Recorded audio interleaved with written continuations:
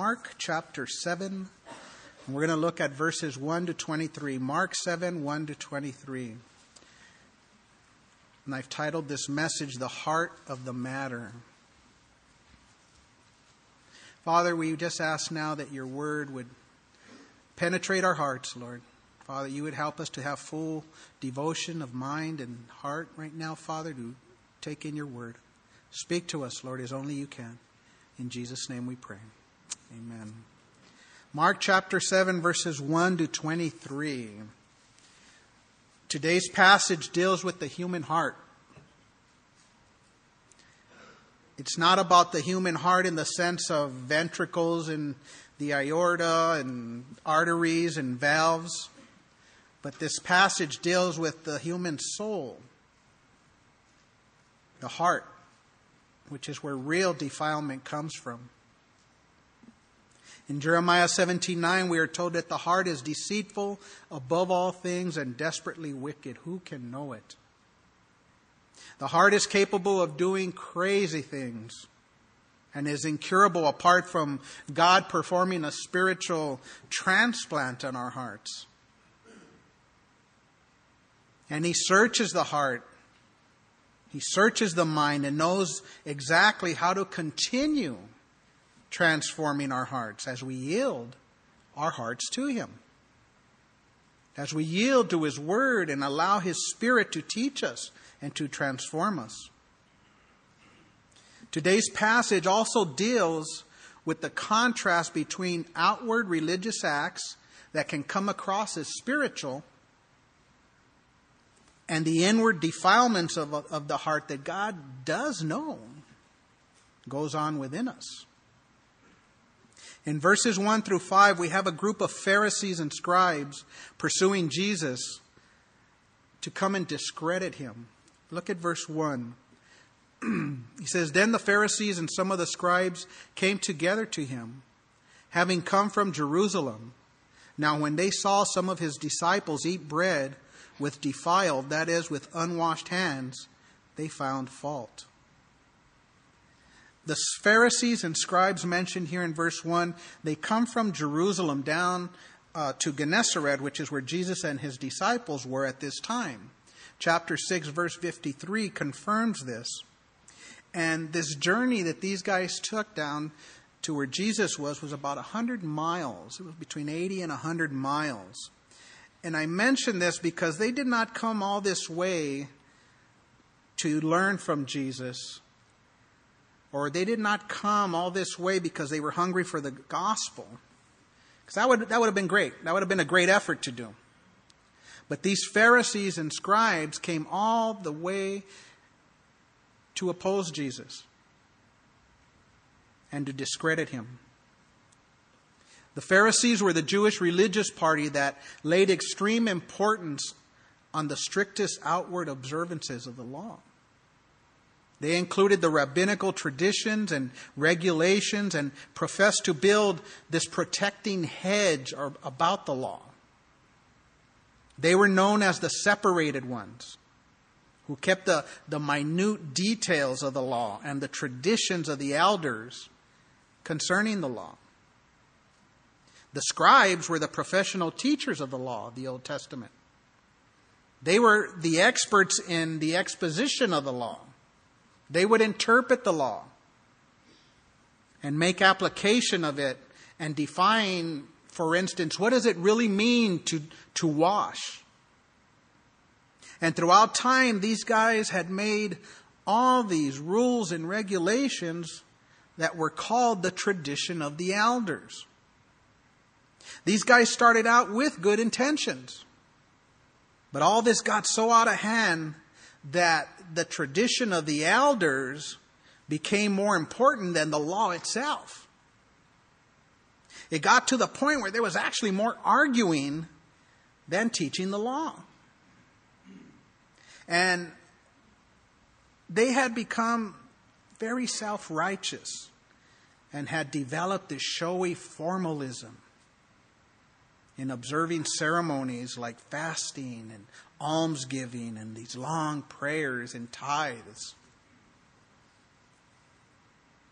So This delegation came down from Jerusalem to spy on Jesus and to discredit him with the people, and to ultimately find cause for legal action against him.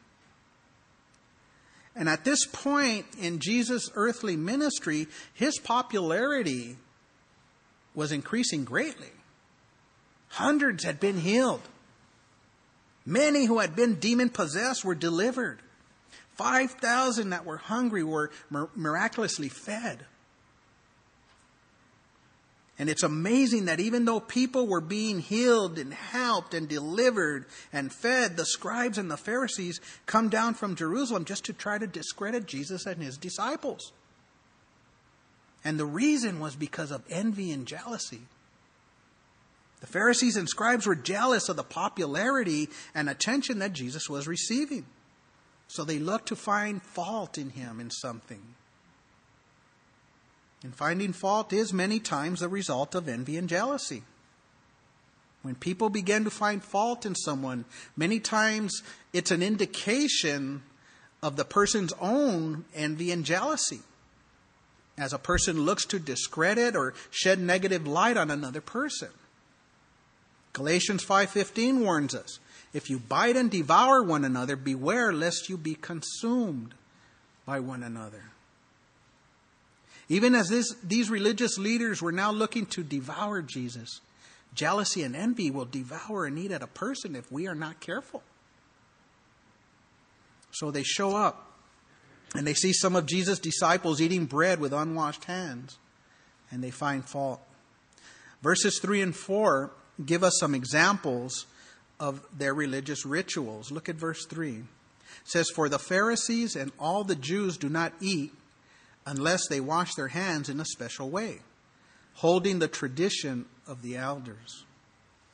The washing had nothing to do with personal hygiene, but it was all about ceremonial rinsing. God had prescribed certain ceremonial washings as part of the covenant given through Moses, but they were more outward symbols of spiritual truths. The early ritual of hand washing originated with God's instruction that priests had to wash their hands and feet before entering the tabernacle. Exodus 30:19 and 20 confirms this. It says, for Aaron and his sons shall wash their hands and feet in water from it when they go into the tabernacle of meeting, or when they come near the altar to minister, to burn an offering made by fire to the Lord. They shall wash with water lest they die. So the intention behind this ceremonial action was that clean hands and feet represented a pure heart, without which no one enters the tabernacle, the presence of God. But throughout time, this got way out of hand. Throughout the time, the priest ritual of hand washing, it came to include all of the people.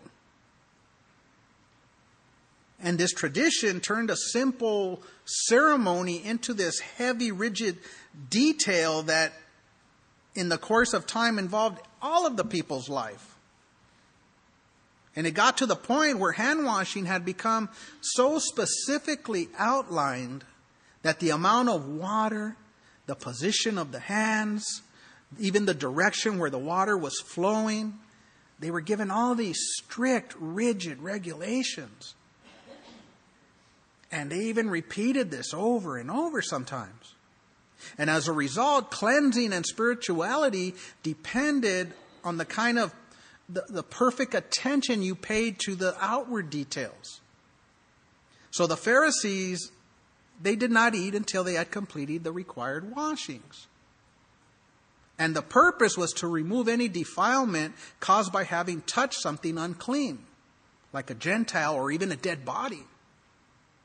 Some of the rabbis taught that a demon could attach itself to people's hands while they were asleep, and if it was not ceremonially washed away, he could enter the body through the food touched by defiled hands. And so you have here at the beginning of verse 4, it says, so when they come from the marketplace, they do not eat unless they wash, because they're afraid something's going to attack them. Notice what the end of verse 4 tells us. It says, and there are many other things which they have received, and hold like the washing of cups, pitchers, copper vessels, and couches. These guys were washing all the time. Now, praise God that we, have you guys seen the bacterial stuff we have here for your hands, the antibacterial stuff? And in the markets you have that sometimes. Now and that's great. I mean, that's great. But these guys were out of control. And it was all outward.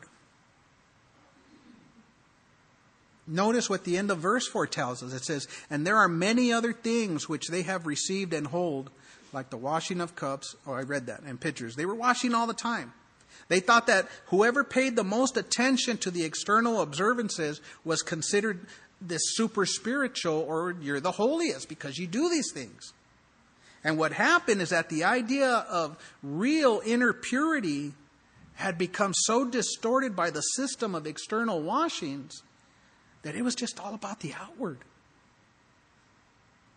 And that is a danger. There's a tragedy that these types of external observances can have on a person, because you can be self-deceived and think that external movements makes you more spiritual instead of having a purity of heart. In another occasion, Jesus rebuked some of these guys. In Matthew 23, he said, woe to you, scribes and Pharisees, hypocrites! For you are like whitewashed tombs, which indeed appear beautiful outwardly, but inside are full of dead men's bones and all uncleanness. Even so you also outwardly appear righteous to men, but inside you are full of hypocrisy and lawlessness. So it's not about outward observances, but it's about a personal encounter with Jesus and having a real, meaningful relationship with Him where He changes our hearts. He changes us from the inside out.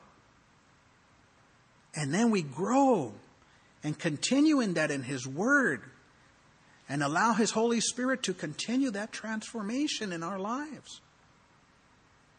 In verse 5, we have their protest. It says, then the Pharisees and scribes asked Him, why do your disciples not walk according to the tradition of the elders, but eat bread with unwashed hands? These guys don't even try to hide the fact that they are accusing Jesus of what was against the tradition of the elders instead of God's law. They say there, your disciples not walk according to the tradition of the elders. They're more concerned about that. They criticize the disciples. But this was intended to be a bad reflection upon Jesus, in that their criticism, they're trying to make it look like Jesus was not teaching His disciples how to conduct themselves properly. So this confrontation with the Pharisees and scribes, it sets the stage for Jesus to confront and teach on the nature and the real source of purity. In verses 6 to 13, we have the response by Jesus. Jesus takes the Pharisees' accusation and He lets them know how totally wrong their position was. And Jesus doesn't even try to make excuses for His disciples. He doesn't say, well, they didn't have a chance to wash. We've been out on the road all day. I'll make sure they do it next time. He doesn't do that. Jesus doesn't even try to get into a discussion with them. Well, let's talk about these washings. Why do you think they're so important? He doesn't do that. Instead, He confronts the Pharisees strongly and directly for hassling them about trivial matters, while breaking God's law in the more important matters by their tradition. Look at verse 6. He answered and said to them, well did Isaiah prophesy of you hypocrites, as it is written, this people honors me with their lips, but their heart is far from me. Jesus is quoting here from Isaiah 29:13, and He calls them hypocrites. In other words, He's telling them, you guys are actors. That's what the word hypocrite means, actually means. The word hypocrite referred to the masks that were used by actors on a stage where you have one that was happy and one that was sad. You might have seen that like on a playbill when you go to a play or in the theater. And it represented that the actor did not really feel underneath what the mask looked like, but the mask showed the role that he was playing. And Jesus is basically saying to them, you guys are play actors. And Jesus is in essence telling them that what they are saying with their mouths is a far distant cry from the intents of their heart. And that's convicting. We can sometimes honor the Lord with our lips, but our hearts can be far from Him.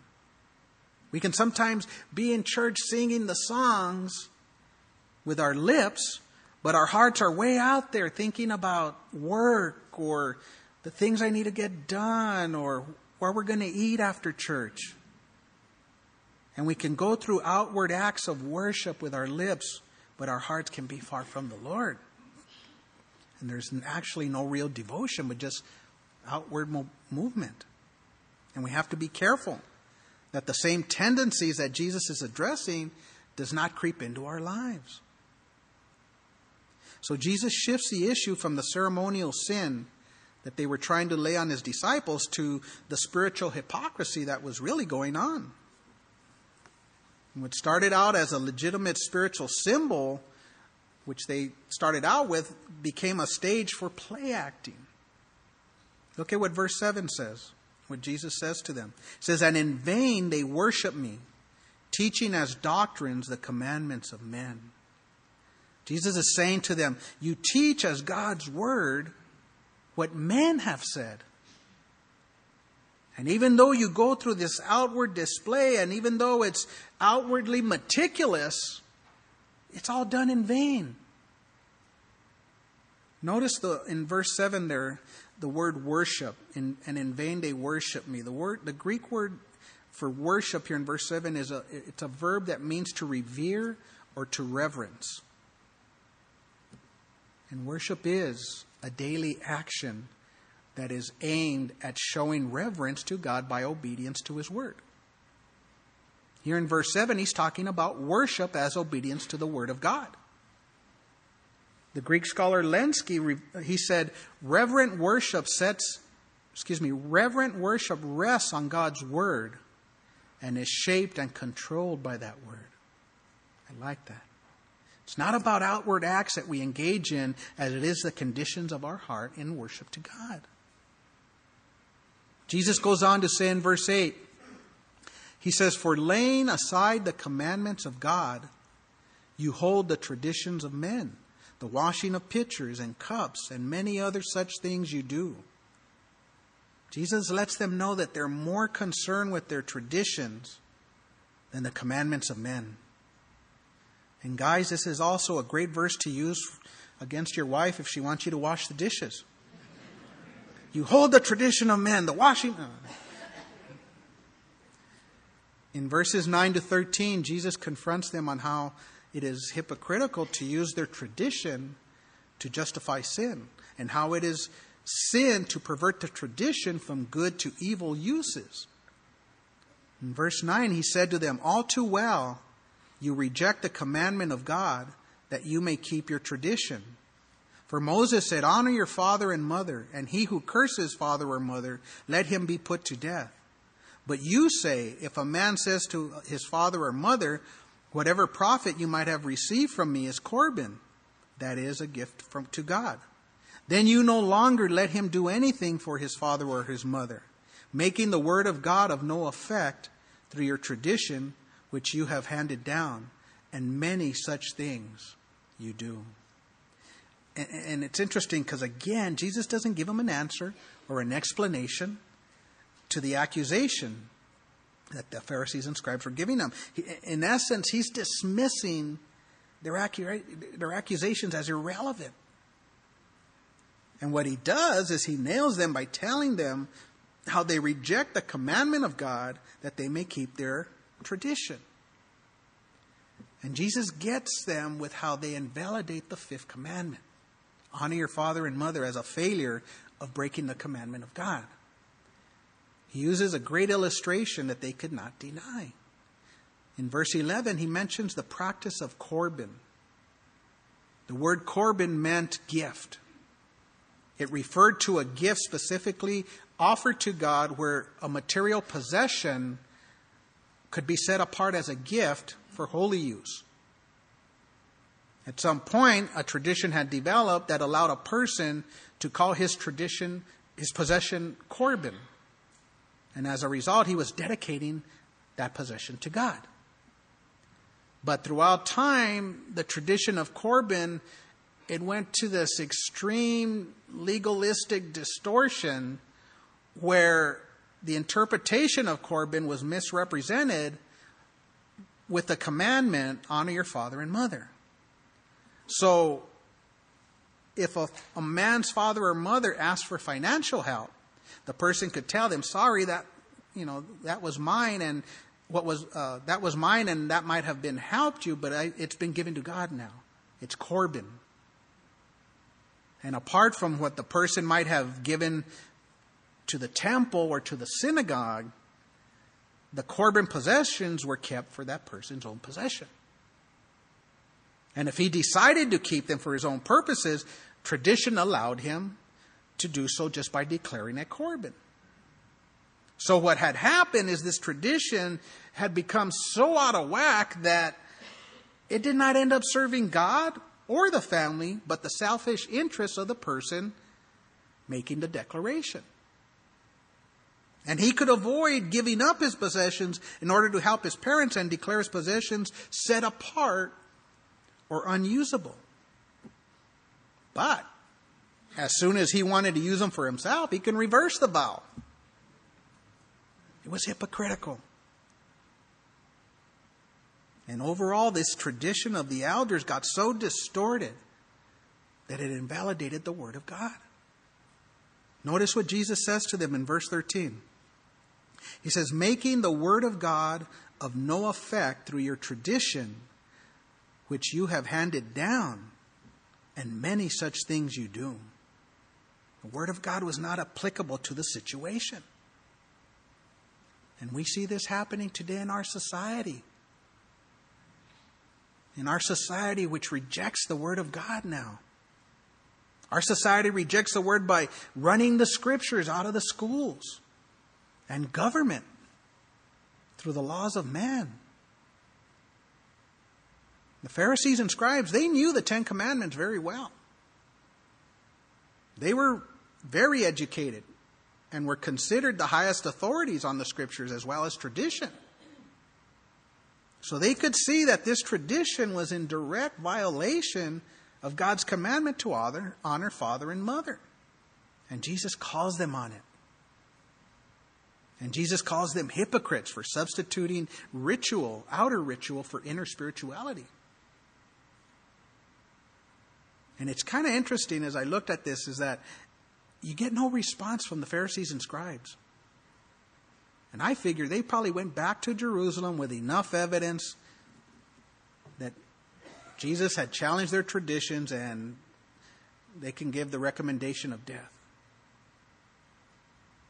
In verses 14 to 16, we have Jesus explaining his answer to the multitudes on the real source of uncleanness. Jesus uses the confrontation with the Pharisees as an opportunity to teach another spiritual truth to the multitudes as an illustration. Look at verse 14. It says, when he had called all the multitude to himself, he said to them, hear me, everyone, and understand. There is nothing that enters a man from outside which can defile him, but the things which come out of him, those are the things that defile a man. If anyone has ears to hear, let him hear. The multitude mentioned here in verse 14, they had probably been standing near and heard the exchange between the Pharisees and the scribes and Jesus. So he called them to him so he can explain what he had just said about unscriptural traditions and empty worship. And Jesus says to them, notice he says there, hear and understand. In other words, listen carefully. Pay close attention. He's stating the seriousness of what he's about to tell them. It wasn't that what Jesus said would be hard for them to understand, but he knew that it would be hard for them to accept. So he's going, listen to me carefully. Hear and understand about what I'm about to say. Because this was radical for the Hebrew mind. The legalism had been so ingrained in their minds that it was hard for them to receive this. So the Jews of that day, for the Jews of that day, this was radical. One commentator put it this way. He said, in laying down the principle that uncleanness comes from within and not from without, Jesus' pronouncement stated a truth uncommon in contemporary Judaism, which was destined to free Christianity from the bondage of legalism. Crazy what's going on here. The radicalness of what Jesus said is not difficult for us to grasp. Not us, because we have the full-blown New Testament revelation here. But it must have blown their minds on what Jesus is saying here to them. And there were probably many in this crowd who were convicted by what Jesus said to the religious leaders. And there were probably others who were taken by that.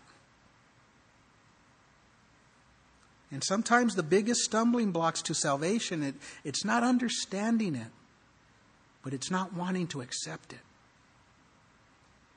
I know that for a long time, I did not want to accept salvation, even though I understood it, but I didn't want to accept it. I had my little traditions and I had my little religious movements, after I'd get home at the end of the night from partying and stuff, I'd lay there and say, I got to say, now I lay me down, and that was just outward.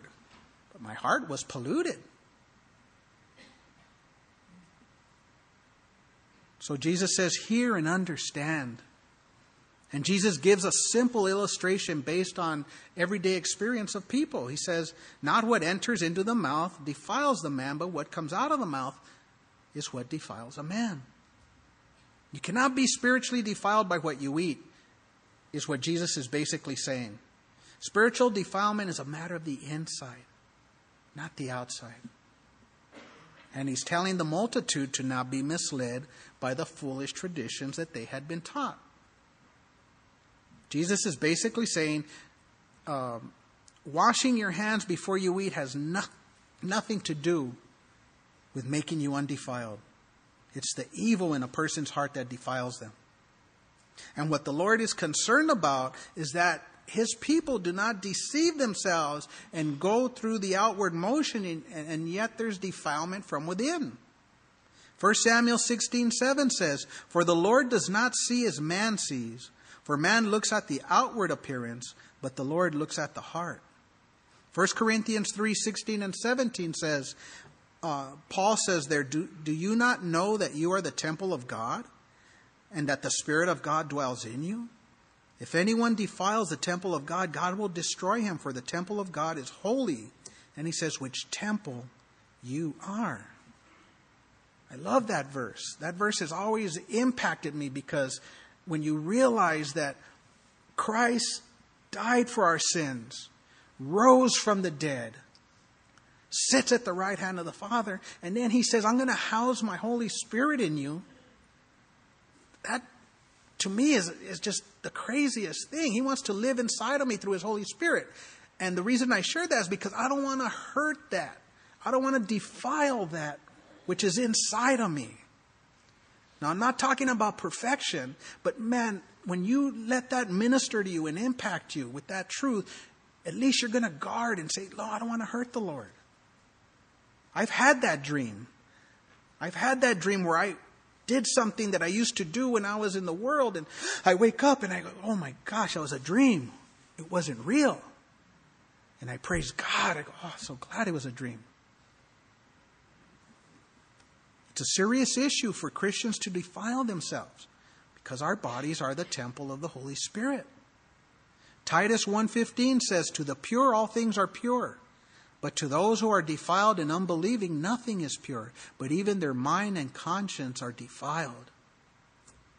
And as we live on this crazy planet, you guys, as Christians, we have to continue to grow in the likeness of our Savior and Lord. And we got to be people, as 2 Peter 3:14 says, to be diligent, to be found in Him in peace, without spot and blameless. To be diligent, pursuing that. So as Jesus said there, may we have ears to hear. In verses 17 to 23, we have Jesus further explaining to the disciples His dealings with the Pharisees and the scribes. Look at verse 17. He says, when He had entered a house away from the crowd, His disciples asked Him concerning the parable. Jesus and His disciples, they go into the house, and many believe that this house could have been a home where they were staying in Capernaum. But they were away from the crowd and the Jewish leaders who came from Jerusalem, and His disciples, they want a further explanation about what Jesus said to the crowd concerning defilement. And it's kind of interesting because it makes you wonder if the disciples, they kind of didn't want to look stupid, in front of the other people, in front of the crowd, so they waited till they were alone with Jesus. And as I saw, I wonder if that was going on. And I can relate to these guys because I see Jesus' patience, as He was patient with them, His patience with me. So James 1:5 tells us, if any of you lacks wisdom, let him ask of God, who gives to all liberally and without reproach, and it will be given to him. And our Lord is so good to put up with us, you guys, with our lack of understanding. And Jesus spells it out again in more depth in verses 18 to 20. Look at what He says. Verse 18, are you thus without understanding also? Do you not perceive that whatever enters a man from outside cannot defile him, because it does not enter the heart, but his stomach, and is eliminated, thus purifying all foods? What comes out of a man, that defiles a man. So the disciples, they're kind of confused. And they ask Jesus about what He means, and Jesus gives them a quick lesson in anatomy. He uses a physical principle to illustrate a spiritual principle. He uses it as an analogy about eating something and how it doesn't defile, it doesn't go into the heart. It goes into the stomach and it's eliminated. And He scolds the disciples for inquiring about what He has just said. Did you see that? He tells them, are you without understanding also? In other words, He's saying, are you like my critics? That question indicated that the disciples were lacking in understanding, like the religious leaders. Jesus also says to them in the middle of verse 18, notice He said, do you not perceive? Perceive means to notice with the sense of receiving mental impressions. The traditions had been pushed so strongly by the religious leaders that they had been so deeply embedded in the disciples and the people. And it's like that sometimes. Sometimes old ideas, old habits are hard to shake off. Also, by Jesus stating in verse 18 that whatever enters a man from the outside cannot defile him, in essence, He's declaring all foods clean. That was probably shocking. It had to be for the disciples and the people to hear this, because the dietary laws were one of the most sacred things for the Jews of that day. And even though Jesus scolded the disciples, He still took the time to correct their lack of understanding. In the next few verses, He develops His teaching about what defiles a man by giving further insight about the truth to the disciples. In verses 21 and 22, we get to the heart of the matter. Jesus, now He's going to the core here. We get to what is contained in the heart. Look at what Jesus declares in verses 21 and 22. It says, for from within, out of the heart of man proceed evil thoughts, adulteries, fornications, murders, thefts, covetousness, wickedness, deceit, lewdness, an evil eye, blasphemy, pride, foolishness. Notice Jesus says there, he says, for from within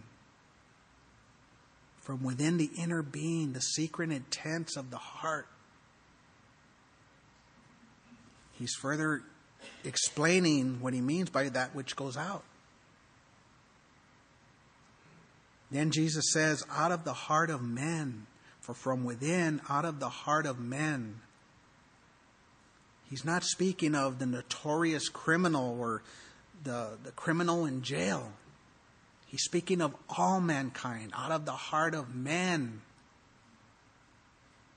All of us, rich or poor, young or old, educated or uneducated. All of us, by nature, have a heart as Jesus is describing here in verses 21 and 22. The seeds of all this lies within us. But only by the power of God and the grace of God can we have these tendencies defeated. Only by the transforming forgiveness that Jesus offers can this ugliness be defeated.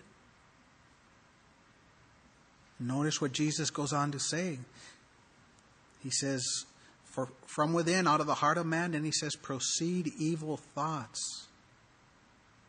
That means bad, wicked, harsh deliberations. Well-considered thoughts and reasonings, evil imaginations. Kind of removes the idea that a person is that a person does not realize what actually goes into their heart. You know, when you hear people, I didn't know what I was doing. It includes the evil way of thinking, feeling, or acting. One person put it this way. He said, thoughts are the parents of deeds. Our thought life reveals us. Our thoughts reveal an evil heart. 1 Peter 3:9 tells us that we are not to return evil for evil or reviling for reviling, but on the contrary, blessing, knowing that you were called to this, that you may inherit a blessing. In the middle of verse 21, Jesus says, out of the heart proceed, and he lays out adulteries. Sexual activity with someone other than a spouse. Adultery, you guys, is a very selfish sin, because it doesn't take into account all the people that are destroyed and affected by it. Proverbs 6:32 says, whoever commits adultery with a woman lacks understanding. He who does so destroys his own soul. Jesus goes on and says, out of the heart of man proceeds fornication. It's the Greek word porneia. It means sex before marriage.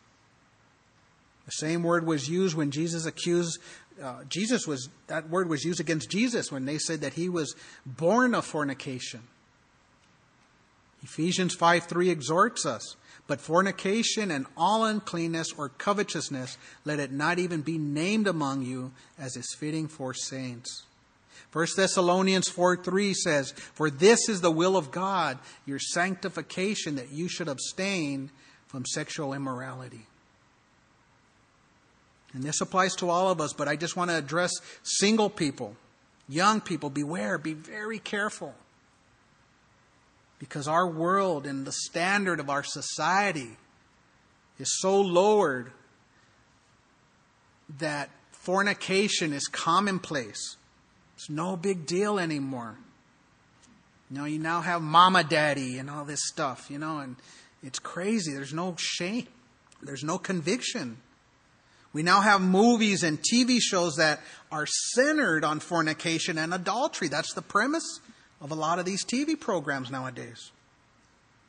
You need to put on the full armor of God continually. Hebrews 13:4 sums all of what Jesus just said here. He sums it up in Hebrews 13:4. He says, marriage is honorable among all. Intimacy is not bad when it's in the context of marriage. And Jesus says that. Marriage is honorable among all, and the bed undefiled, but fornicators and adulterers God will judge. The end of verse 21, Jesus says, murderers, That comes from within. It means to kill a person unjustly, taking a person's life, homicide, to slay someone, premeditated, deliberate, intentional, not accidental. But even in Matthew, if you look at Matthew 5, Jesus takes it even further and he says murder begins with anger.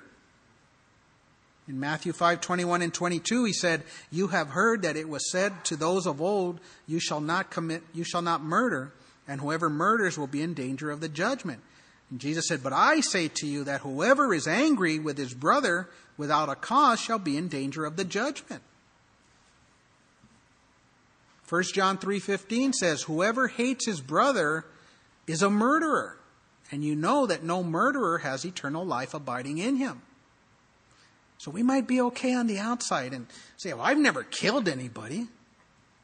But how are we doing with anger? How are we doing on the inside? And it's the same with adultery. It can happen in the heart. And Jesus is the only remedy for our hearts. Jesus continues stating the evils that come from within. Look at verse 22. Thefts, he mentions. It's the Greek word klope. This is where we get the word, our English word kleptomaniac. It means stealing, taking what does not belong to you, acts of thievery. Thievery is rampant in our day and age. You have everything from identity theft to packages being taken right off your front porch that are being videotaped, to taking copper wire from work sites. I saw in the news the other day, this guy pulls up, has a Caltrans little orange vest, and he's yanking out all this copper wire right out in the middle of the day, and taking it and selling it, making money off of it. Crazy. Thefts.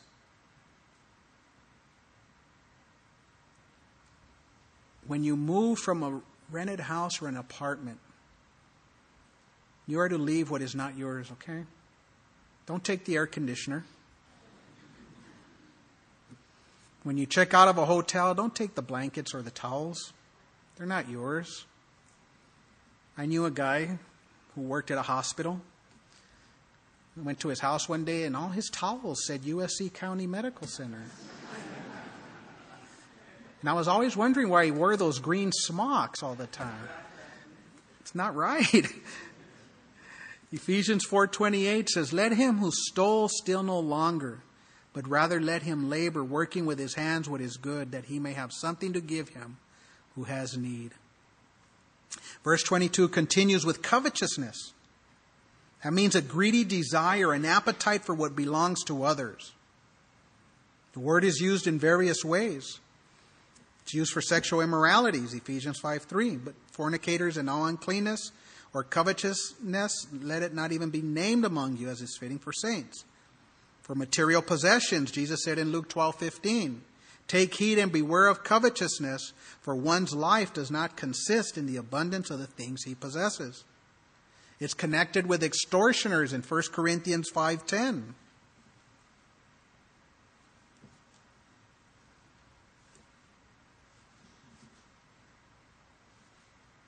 Covetousness comes in different forms. It can display itself in a covetous desire for prestige that can lead to evil ambition. It can display itself in the desire for power and can be displayed in a heartless cruelty. Exodus 20:17 sums this up. He says, "You shall not covet your neighbor's house. You shall not covet your neighbor's wife, nor his male servant, nor his female servant, nor his ox, nor his donkey, nor anything that is your neighbor's." And next on the list here is wickedness. Evil deeds, evil character, evil nature, evil disposition. And we are living in a very evil world that is growing more evil as the days go on. Paul tells us in Ephesians 6:12, "For we do not wrestle against flesh and blood, but against principalities, against powers, against the rulers of the darkness of this age, against spiritual hosts of wickedness in heavenly places." So the spiritual conflict that we are in is not really physical. It's not against flesh and blood. In other words, it's not against human opponents. Our real enemy are the spiritual forces behind the scenes that seek to control and destroy our lives. Wickedness abounds. And our need is to make sure that we turn to God, who is our powerful and trustworthy Lord of protection and victory. And we are called to lay aside all filthiness and overflow of wickedness and receive with meekness the implanted word which is able to save our souls. James 1:21. In the middle of verse 22, Jesus goes on, he lays out deceit. It means to bait, to decoy, to deceive people, cunning treachery. It was by deceit that the leaders of the Jews plotted to kill Jesus.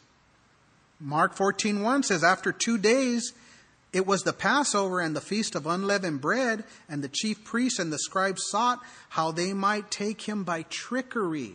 That's the word deceit. And put him to death. 1 Peter 3:10 says to us, for he who would love life and see good days, let him refrain his tongue from evil and his lips from speaking deceit. Next in the list here is lewdness. It carries the idea of unrestrained, shameless behavior, debauchery, with the connotation of open and flagrant indecency. And boy, don't we see that going on around us in this day and age. You have everything from Miley Cyrus to people walking around nude in Times Square and up in San Francisco. Lewdness is rampant. Romans 12:13 and 14 commands us, let us walk properly, as in the day, not in revelry and drunkenness, not in lewdness and lust, not in strife and envy, but put on the Lord Jesus Christ and make no provision for the flesh to fulfill its lust. Next on the list is an evil eye. This is the Hebrew term that means to look with ill will at another person because of who he is or what he has. It has the meaning of a sinister eye. An eye that views another person with fierce and grudging displeasure. An evil eye is connected to envy and jealousy. Proverbs 14:30 says, a sound heart is life to the body, but envy is rottenness to the bones. The next on the list is blasphemy. Slander is what it means. Blasphemy directed at either God or man. Romans 2:24 tells us that the name of God is blasphemed among the Gentiles. And we see this happening in our day and age. In Luke 22:64 and 65, when Jesus was on the cross, it says that they blindfolded him and struck him on the face and asked him, saying, prophesy, who is the one who struck you? And many other things, it says, they blasphemingly spoke against him. Next on the list is pride. It means arrogance, the sin of self-praising, of a self-praising person who has contempt for everyone but himself. It's the opposite of a humble heart. It's one of the characteristics of the end times. In 2 Timothy 3:2 it says, for men will be lovers of themselves, lovers of money, boasters, proud, blasphemers, disobedient to parents, unthankful, unholy. Proverbs 8:13 says, the fear of the Lord is to hate evil, pride, and arrogance, and the evil way. And last here on the list, our Lord states foolishness at the end of verse 23. Foolishness, it means stupidity, but not in the sense of intellectual stupidity, but in the sense of moral wrongheadedness. A person with a lack of sense. A person where there's no spiritual discernment. And I found it interesting that this is the final word in the list, as if Jesus is saying that all of these that he just mentioned are the result of not being able to think properly. The heart can only function according to God's purpose as it becomes purified by Him. Otherwise, man is incapable of doing many foolish things. And this list in verses 21 and 22 should convince anyone, any person in their right mind, that the human heart is deceitful, above all, and desperately wicked. So Jesus concludes in verse 23. He says, all these evil things come from within and defile a man. Jesus took the focus of attention away from external rituals, and He gets to the core. He gets to the heart of the matter. He places the need for God to cleanse a person's evil heart. Jesus makes it clear that purity is an inner spiritual quality that comes from within, not an outward physical exercise. And this is radical if you think that humankind is basically good. Education and culture, it can't redeem the heart in society. Social reform will not do it. There is no power in the world that can make a bad heart good. Only the gospel can do that. Only Jesus can transform a person's heart. And God knows that man is a sinner and is unable to curb or change his own nature. And that is why He sent His Son to die for your sins and for mine. That is what Christmas is all about, you guys. A radical change in the human heart is what is needed. There must be a radical new birth. And this is what many of us here today have committed to in our lives. 1 Corinthians 6, 9 to 11 says, do you not know that the unrighteous will not inherit the kingdom of God? Do not be deceived, neither fornicators, nor idolaters, nor adulterers, nor homosexuals, nor sodomites, nor thieves, nor covetous, nor drunkards, nor revilers, nor extortioners will inherit the kingdom of God. And then I love this next line. He says, and such were some of you. Past tense. This is who we were, not what we are to be now as God's redeemed. So we need to ask the Lord to help us to be honest with ourselves and to examine our thoughts and our actions. The Pharisees' problem is that they had a defective theology of man and sin. And as a result, they treated outward symptoms with their legalism rather than dealing with the root cause, the heart. They made the outside of the cup clean, but ignored the uncleanness within. The sin of the Pharisees is that they did not allow God to deal with their hearts. It was all religious. It was all outward. They had become self-deceived, unwilling to admit to the evil that was within them. And folks, we don't want to make that mistake today. Our heart's cry should be constantly like Psalm 51. Create in me a clean heart, O God, and renew a right spirit within me. Let's pray. Father, thank you. Thank you, Lord, for speaking. Thank you for your goodness. Thank you for your transforming power, Lord, that can change a person's heart. I pray that you would continue to change every believer's heart in here today, Lord. Work with us. Lord, help us to yield to you constantly, Lord. And I pray for anyone here, Lord, that has walked away from you or doesn't even know you, has never given that heart to you, Lord, as everyone's praying, that today would be the day of salvation. And maybe this person is here today and is beat up from life. Maybe the enemy has ripped off their heart. Maybe they've allowed their heart to do things that it should not have done. Lord, meet with them today as only you can, Lord. Restore what the enemy has ripped off. Let them know that it's not too late. That you can take hold of our hearts and make it new. That's what you do, Lord. And as we're praying, if there's anyone here that fits that, Lord, I pray that you would give your heart to the Lord right now. If there's anyone here, we'd like to pray for you and give you a Bible and share with you a little bit. If that's you today, just slip your hand up really quick so we can acknowledge it and pray with you. If you're here today and you'd like to give your life to Jesus, just raise your hand. As God's dealing with us right now. Is there anyone here? Father, you know the hearts, Lord. You know the heart. And you can pray this right where you're at. And you can just say, Father, forgive me for all I've done. Forgive me for my sins. Give me a brand new heart. I want to walk with you from this day forward. I give you my heart now in Jesus' name. Amen. Amen.